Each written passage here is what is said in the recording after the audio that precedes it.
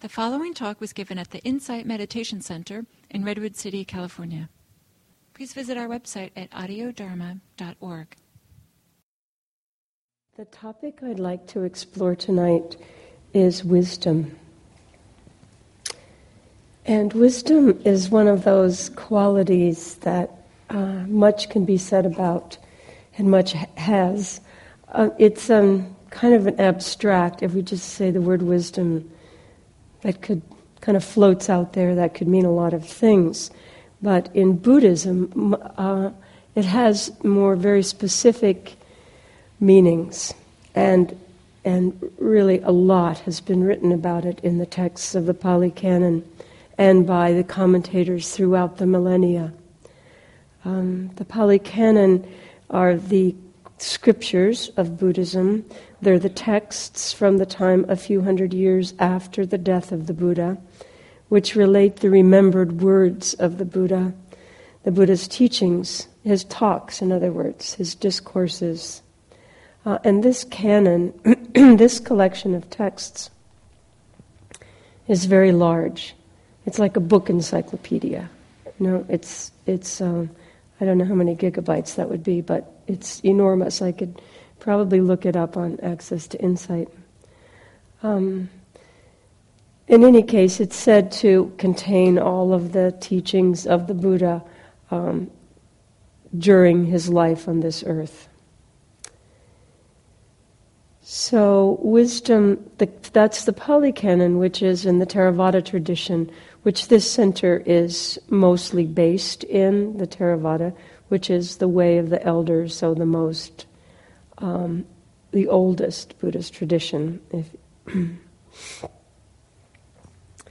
But wisdom also appears as a subject and a topic in other Buddhist traditions. In the Zen traditions, Chinese is Chan, but the Japanese took a word for that is Zen, which means meditation, actually. So it appears in that, and it also appears in the Tibetan tradition. And there are, not only in the text, but also in the commentaries to the text, wisdom appears as one of the paramis, or in the Zen tradition, and the paramitas in the Theravada tradition. The difference in those two is the difference in the Pali language, which is a dead language like, actually a few people speak it, but only scholars of Buddhist texts. It's more like Latin. People know it, it's very alive in the sense that it's carried forward, but it's not a spoken language any longer. And Sanskrit, so paramis, paramitas. But the wisdom that's referred to in all of these texts is often called spiritual wisdom or transcendent wisdom. And that has a particular translation that maybe it's interesting to just hear the words to, because they're used a lot within Buddhist circles, because it's difficult to get this quality of spiritual or transcendent across with all the connotations without using the words panya in the Theravada tradition, or prajna in the Sanskrit, the Chan and the Tibetan traditions. So transcendent and spiritual, those have the connotation that this wisdom is more encompassing, and it's also more precise than what we think of as the common definitions of wisdom that we're more familiar with. But it includes these, but it also goes beyond them, and it's more precise in its applications of wisdom. So it contains elements of sagacity, of knowing things from a wise perspective. It contains a connotation of prudence, having strong values, serenity, and it also has the kind of the worldly wisdom, or maybe even street smarts. I mean, wisdom as we use it in ordinary language, means kind of all of these things. Just because you're wise doesn't mean you don't know what's going on when you're walking down the street. But this wisdom in Buddhism, panya or prajna, also includes a gestalt kind of knowing that's not simply cognitive or emotive, but that holds a non-dividing view of moment-by-moment situations of our life and how we might live it. So it's an ongoing, alive quality. So this prajna panya wisdom recognizes that there are levels of reality, the relative and the non-relative, and it reconciles them. So it puts together in a kind of a non-dualistic way, although it recognizes that we live our lives in a certain way in these mind-body coordinates that we carry around with us, but that there's also another part that's more transcendent or difficult to talk about, that language doesn't any have words for, but that nevertheless we can recognize. So this is the reconciliation that wisdom does in Buddhism. It's transcendent in that it doesn't involve the ego. So there are lots of kind of knowing, and even we can be wise and yet know we're wise. But there's a kind of a way that we go beyond that or see through that ego part of us. It doesn't mean that we don't have an ego. It means that we can see it and also see through it to another kind of wisdom. So the wisdom is precise in the Buddhist traditions in that there are very well-defined ways to access it and to cultivate it. So most fundamentally, the Four Noble Truths are an outline of wisdom. So in a sense, you could just stick with those and they kind of have it all. So knowing these truths in the way of wisdom in Buddhism means integrating them into the fiber of our being, or more recognizing that they are in the fiber of our being. And we can do that through all of our sense doors, but particularly our mind. And there are ways to do this integration, and they include cognitive study, that is reading the texts, reading these principles, reading what Buddhist writers throughout millennia have written about these, and listening to people speak about them. And another development of integration of wisdom is reflection.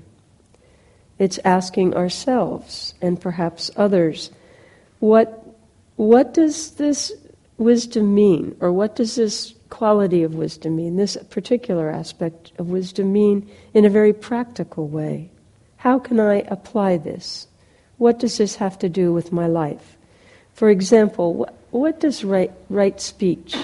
How would that work? How does that work in terms of wisdom? Or what about suffering, which is one of the noble truths? Or what about the causes of suffering? Or the 3 marks of being, which are included in the Four Noble Truths. So I'm going to review those quickly, the Four Noble Truths, that is, since they are so central and applicable to wisdom in the tradition.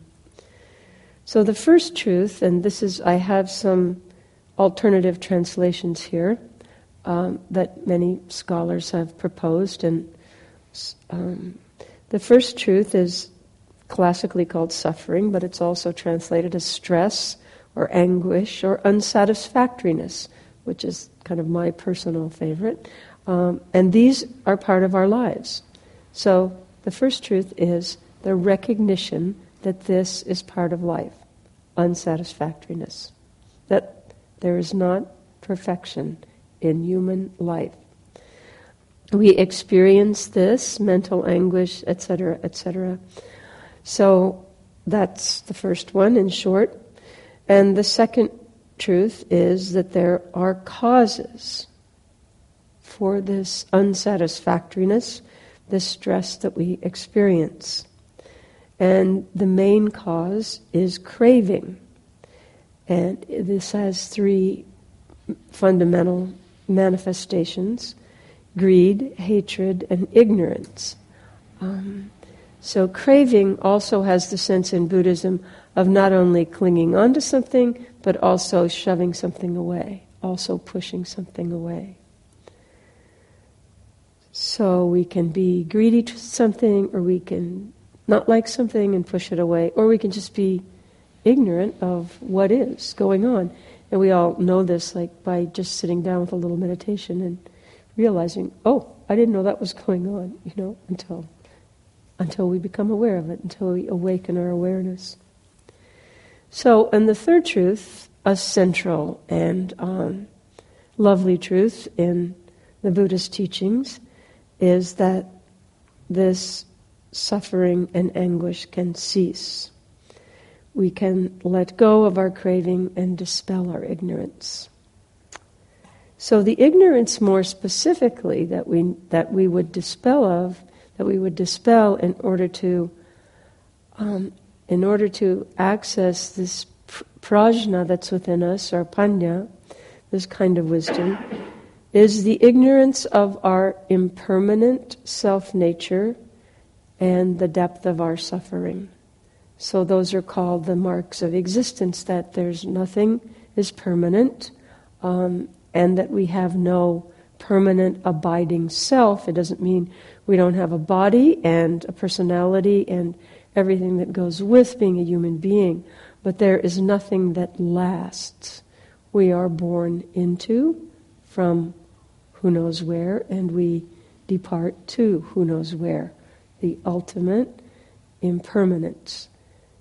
We kind of construct our lives around, during the interim, especially as adults, kind of pretending that a lot of things are permanent, and some of this is necessary in order to just get along in the world, which Buddhist wisdom doesn't exclude either. It's not like going to some place, mountaintop or wherever it might be, and withdrawing from the world. That can be an avenue, but it doesn't necessarily have to be an avenue to access this wisdom. So to repeat the third truth, this suffering and unsatisfactoriness can cease. We can let go of our craving and dispel our ignorance. And that's sort of what wisdom is about, learning to do that. It's, in a way, learning what our deepest nature is. The fourth truth is that there are specific steps we can take to free ourselves of ignorance and craving and clinging to conditioned illusions such as permanence. So there are ways we can be in the world and live according to our human nature and, as some traditions have it, our Buddha nature. We can have these come together. So the first one is clear seeing and comprehension, also called right view and understanding in the more traditional translation. And the second truth is, I'm just going to go through these quickly, because to get to other things, but these are the foundation, and they do kind of repeat. One could speak, a month retreat on just any one of these. The second one, anyway, is clear purpose or right resolve. So it's. I should put one little gloss on the first truth: clear seeing and comprehension or right view and understanding. That is kind of a little aspect of wisdom. It's knowing for ourselves these first three truths, recognizing that there is clinging, recognizing that there is impermanence, and that there is no abiding self, and that there is suffering when we try to cling on to permanence or abiding self. And knowing the third truth, which is perhaps maybe the most difficult to understand, where wisdom really comes in handy, is that suffering and anguish can cease. We can let go. So the second truth is clear purpose or right resolve, which is alignment with the deep truth of things, and a conscious intention to live with awareness and compassion. And the third truth is clear speech or right speech, so speaking from wisdom and compassion. And there is also the opposite side of that, abstention from things like lying and slander and abuse and gossip and, kind of the obvious things. And the fourth truth is wise action or right action, so that involves recognizing the interrelatedness of actions and beings. We live according to the natural law of compassion. So this is manifest in not killing, stealing, engaging in sexual misconduct, not lying and not becoming intoxicated. So this is a kind of the moral group. This falls in the moral group of these noble truths. The fifth noble truth is wise livelihood or right livelihood, choosing our work in the world as best we can with the intention to benefit ourselves and others, and dealing honorably with others as we work with them. The sixth truth is wise use of energy or wise effort or right effort. So that's a kind of perseverance in cultivating skillful states of being and in letting go of unskillful ones. So it's a steadfastness in inquiry and investigation, which helps open our wisdom eye. Then the last two are particularly related to. I will develop these a little more in talking of an overall view of wisdom in the Buddhist tradition. Clear attention or right mindfulness. So bringing our awareness to our whole being, the body-mind that's comprised of all of our sense doors and includes the mind in the Buddhist view, our consciousness, and holding this awareness with an intention of non-identification of whatever arises to our awareness.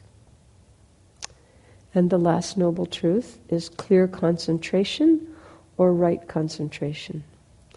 So focusing our awareness, collecting and unifying our mind so that we discern things as they are at the deepest levels. And in these concentrations we experience joy, happiness, insight, and equanimity. And I believe one of your other speakers was talking about these. These last are called the Brahma Viharas. So those are another aspect of wisdom. In fact, this whole last group, these last three in the Four Noble Truths, are often put in little groupings, which the Buddhists really like to do, because they didn't have written language for so long. They had very well-developed language, but not a written form of it. It's handy to collect things in little groups to remember them. And these last groups are called the Punya, the Prajna grouping of the Four Noble Truths. So those dealing particularly with wisdom.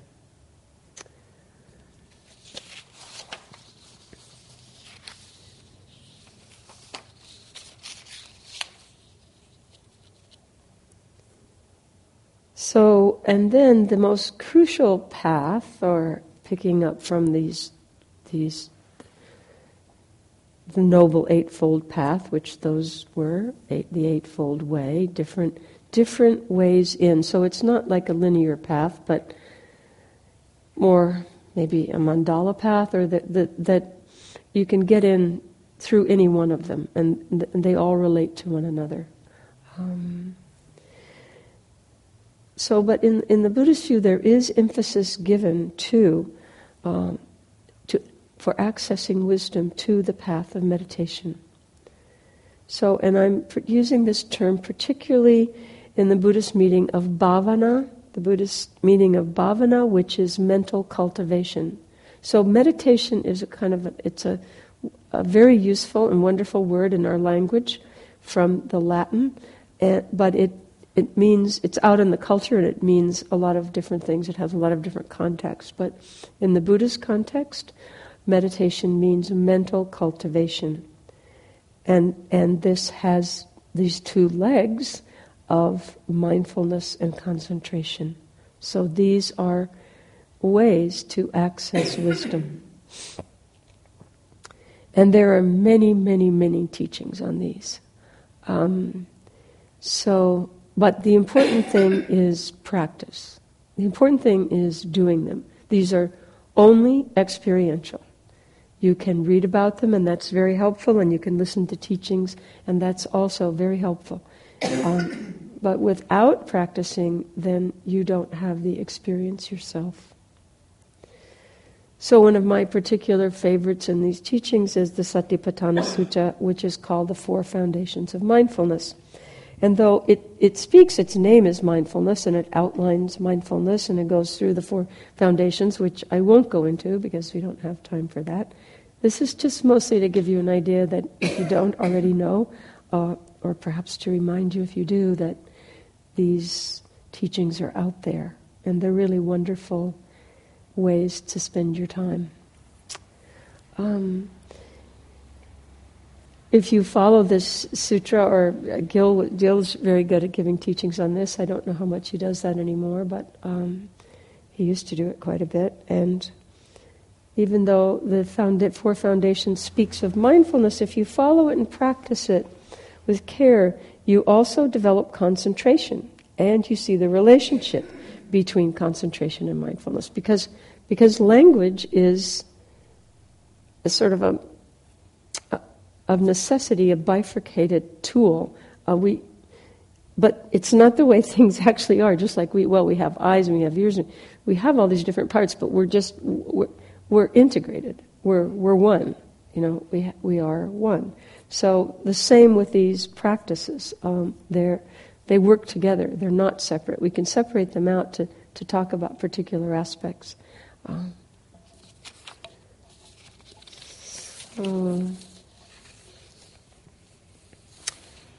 I think I speak about 30 minutes. Is that right? I've forgotten. Sure, you can keep on going. You have until 9. But then I don't get to hear anyone else. So, and that's one of my favorite parts. So, so I just realized I'm going to have to do a little editing here. So I've talked a lot about maybe I should mention one other place that I was going to do a lot of, but I'll just briefly mention this to you, that there are many other references to wisdom there are many ways to look at wisdom in the Pali Canon and in the Buddhist teachings from other traditions. So there's one, the Samyutta Nikaya calls wisdom one of the 5 spiritual faculties. And so the faculties also, they're similar to the paramis and perfections. They're qualities that we can cultivate and develop, and they are also inherent in us, though we may forget we have them, or we haven't just spent time tuning into them. So those are the faculty of faith, which I like to translate as trust, because faith is a bit of a word that also has a lot of cultural baggage with it in our culture. But trust, I think, is hugely important, so I like to translate it that way, and I know other teachers who also do. So the faculty of faith, the faculty of vigor or effort, that's once again referring to the effort, the right effort, faculty of mindfulness, the faculty of concentration, the faculty of wisdom. So this is another just kind of way of remembering these things going together. But the interesting thing is, in this text, in the Samyutta Nikaya, it talks about how these factors all balance one another. So these are another ways, specific, precise ways that Buddhism has to allow us to discover our own wisdom, our own panya and prajna, which is the deepest wisdom. So, I've spoken a lot about textual material, but how to apply this is always the big question, right? Or the big questions that go on all the time, because every moment we have an opportunity to express, access, be in touch with wisdom. The most important quality, in my view, to cultivate is trust. And perhaps the most important trust is to trust in oneself. As the Buddha himself very famously advised, ehi passiko, in the Pali language, go and see for yourselves. It's just a teaching that resonates with me a lot. It may resonate with you. I think it does, because also it's not just personal with me, but as a species we're so slow that we're used to being corrected for a long time by our parents and teachers. We have kind of a habit or a cultivation. Seriously, it's actually neurally grooved in that, to kind of doubt ourselves in a certain kind of sense, or to be corrected, or to look to outside authority for answer. And instead, the wisdom is only from within each one of us. The Buddha's great gift to humanity was that he was just a human being who had a complex life, and I would say maybe from certain aspects not a perfect life by any means, but his great gift to us was to say, I'll just apply myself, and I know I just have the sense there's something else going on, and I'm just going to find out what it is, and I'm going to apply myself to do that. And then he did that, and he came back with such a teaching that was so convincing for so many millennia that we are still talking and listening to his words. Go and see for yourselves. Another important practical application is to take the time to follow the path. Indeed, to practice. I already mentioned practice, but taking the time. We live in a culture which puts a really very strange, in my view, and kind of hyper pressurized, has a strange and hyper pressurized view of time. Other cultures don't have this necessarily, but if we just give ourselves time to do it, meditation is the most powerful practice. It's the way to access wisdom, but it asks some time and energy, as at a minimum a daily practice, and it's just getting in the habit. If you get in the habit for 10 minutes, then you can lengthen it to 15. If you get in the habit for 15, then you can go for 20. If you just be surprised with just going at it and going at it and going at it, and then maybe you could do it twice, 15, or pretty soon you're up to an hour. It gets very interesting when you give it the time. It gets very interesting. It gets very opening. You really begin to feel the wisdom. So retreats are particularly designed to maximize time and energy in this way, meditation retreats, and I always encourage people to look into those. It's a wonderful gift to go to ourselves and for others. We don't think, oh my God, I'm going to have to, my family's going to miss me, or but it really is a gift to others too. I must say I'd like to kind of wave my magic language wand and get out of using meditation retreat, because retreat implies you're going away from something. It's like you're retreating, and instead you're going You're going into something. You're going into something really wonderful.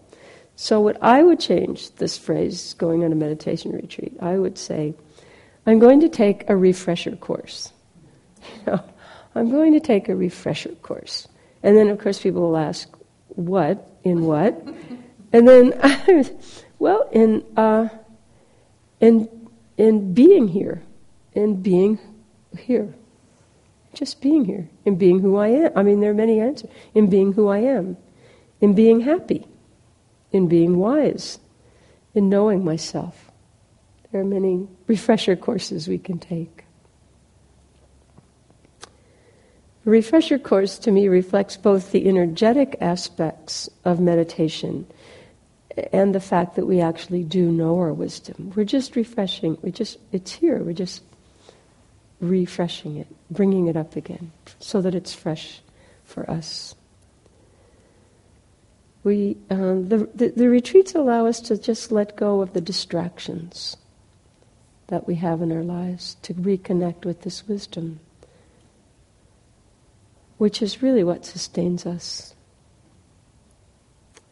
Wisdom, so I've gone into kind of like the longer Buddhist text, although very briefly, but wisdom also lends itself to pithy, little sayings and observations, which are helpful pointers and maybe things to remember. From the Pali Canon, the Buddha's words, nothing is worth clinging to as me or mine. Nothing is worth clinging to as me or mine.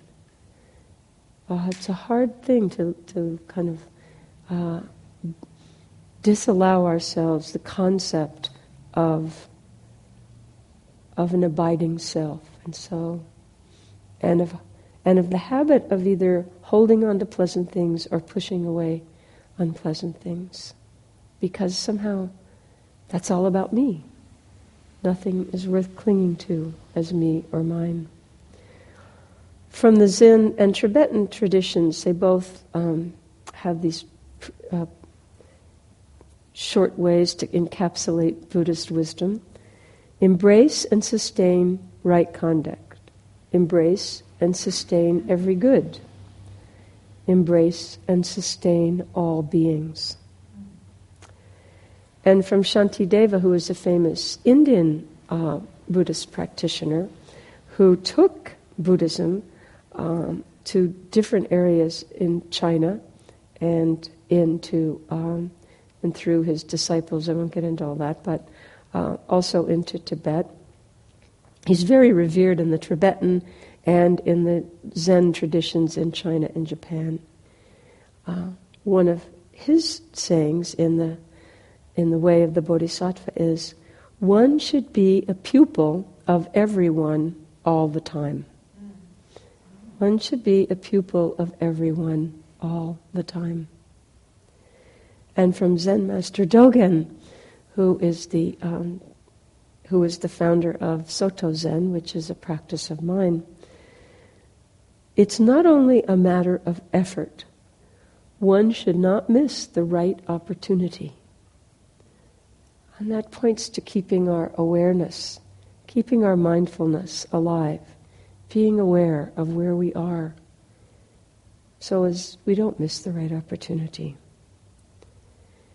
And I don't know where this is from, but it's in my head, and I always associate it with Buddhism, or this path, or the path of wisdom anyway.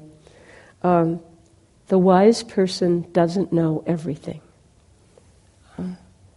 There's a certain humility in wisdom. So I like to take the opportunity to end the little talks I give with a poem. So I'll do that this evening. The poem is called Home. Home, full of emptiness, conjugate the happiness you've gleaned. The pine siskin's table is set upside down on the birch. What color of dolor stains every eye. Your daughter feeds the neighbors with bread she's baked of dust and light and dew. The body's spool unwinds, true as a worm. Here is the door you open to cries of surprise. Here, the rest. So I thank you for your attention, and I hope you will feel like saying something about wisdom, because I would like to hear that. And I'm sure everyone else would like to hear that too.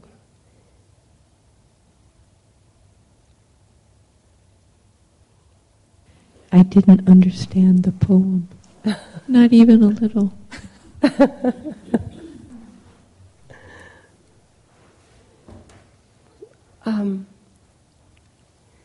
Poems don't need to be understood to be enjoyed. So I hope that you enjoyed it. And perhaps you didn't enjoy it either, but then that's just the way it is. But truly, poems are a little bit about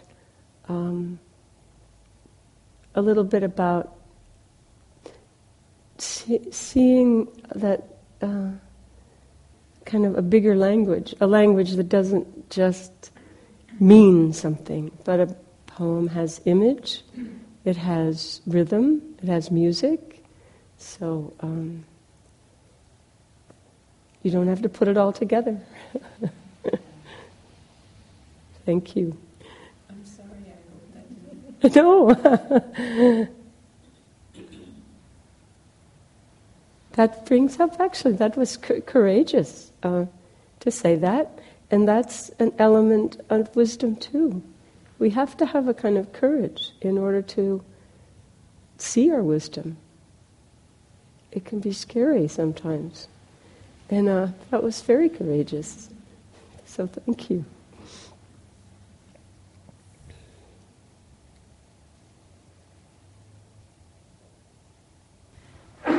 I really enjoyed the poem, although I didn't understand it all either, but it brought a lot of images and like a dance rhythm as I heard it.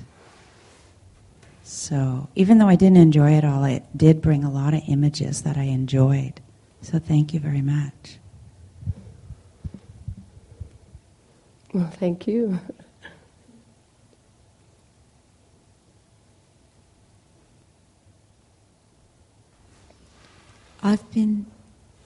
I found myself in a position where it's been useful to go back to observing suffering. That I found that I was ignoring or pushing away feelings of uncomfortableness, or denying my own uncomfortableness with things, so that there was a momentum in my life that was going on without acknowledging those seconds of things that are what we usually in regular speech call suffering. It's not just, subtle kind of references to impermanence being suffering. And it's been really helpful. I've been under a lot of stress recently. My husband's company was acquired by another company, and there's a whole lot of turbulence around that. And, it's a little nerve-wracking. And between that and then everyday life and things that happen within my family, I'll stop at these last few weeks and it's like, oh, this is what they're talking about. This is it. Because you have to cope. You have to go through life and you have to do the stuff that needs to be done. So you just sort of roll yourself up into a big, hard, round ball so you can, get going as well as you can. But this stopping and noticing in my everyday life that this is hard. It's like I've been doing some very difficult paperwork, and my personal alarm clock, ding, ding, ding, ding, ding, ding, in my head will be going off because it'll be like, and then it's like, oh, look at this. And then I'll set my timer. I'll set my meditation timer and I'll sit with it. Because the inclination is to push it away. It's no, I have to get through this piece of paper. And it's, I do, but I'm going to be struggling the whole time. So it's like, oh, stop, come on in, okay. And then I'll set my timer and I'll sit. And sometimes I'm very aware of the thing that's going on. And other times, in the face of just sitting still, all those things sort of melt. And it's just been sort of a back to the very, very basic sort of thing. It's like, oh, take out the basic hammer and tongs and work with those things. You know, just as first aid. It's like I've got this little first aid kit in my life right now.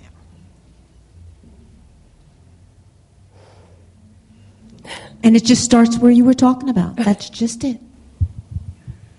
Wow, that's beautiful. That is just points to so many things, Maureen. That is just beautiful to the body. The body has its wisdom. The body just coming back to the breath. You start to feel the subtleties of the breath. And also, too, that it's never really, just because of language, we have to say one thing follows of another. But really,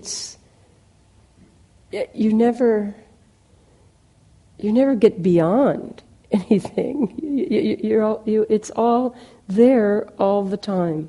You just can be with it in whatever, but you find the way. That's wise. You find a way. And every one of us has different circumstances. So we will all need to find our own way. But, well, it's just beautiful. Thank you so much.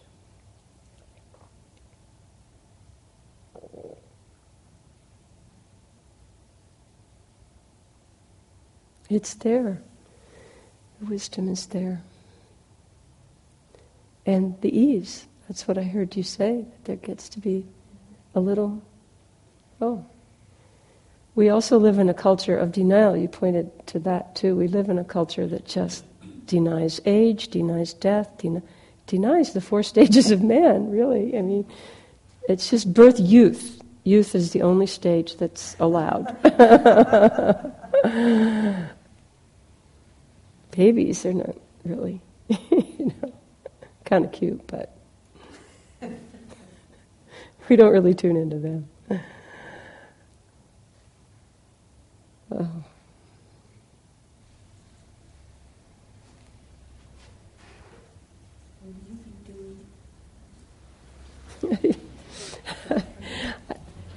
It's really nice for the people who, if anyone ever happens to tune in on the MP3s to these little talks we're having, it's really nice for them to hear what you say and not just what who's ever up here in this seat says. It's really important. So thank you for getting it.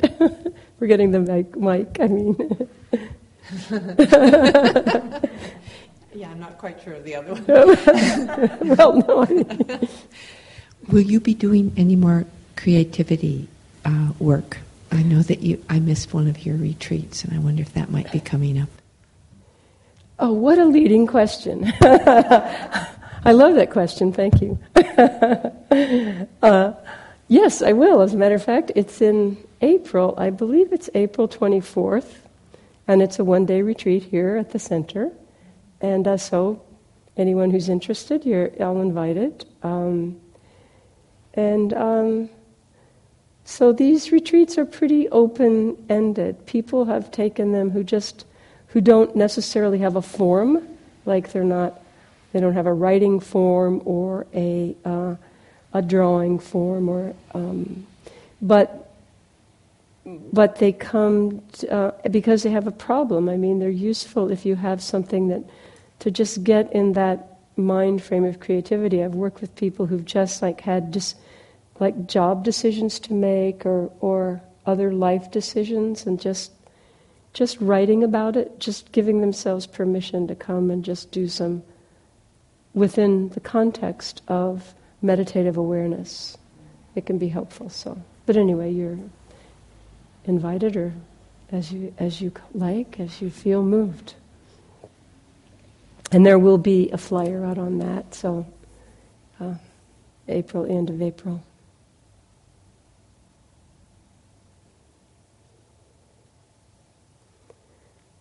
Well, we have a few minutes, and if no one feels like speaking anymore, perhaps it's nice to end with a little getting in touch. It's always good to just be in touch with where we are. But if anyone wants to speak, there's that opportunity too.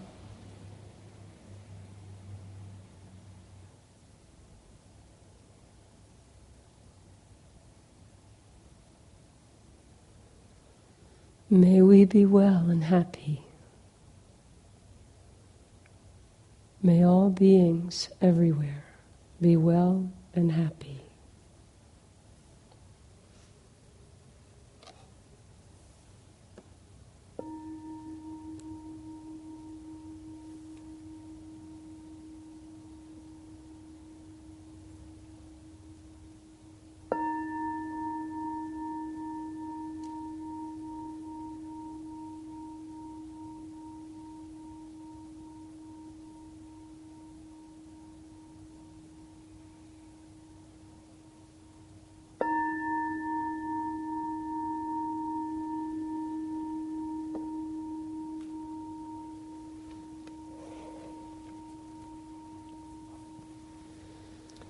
Thank you for coming out tonight in the rain to share your practice.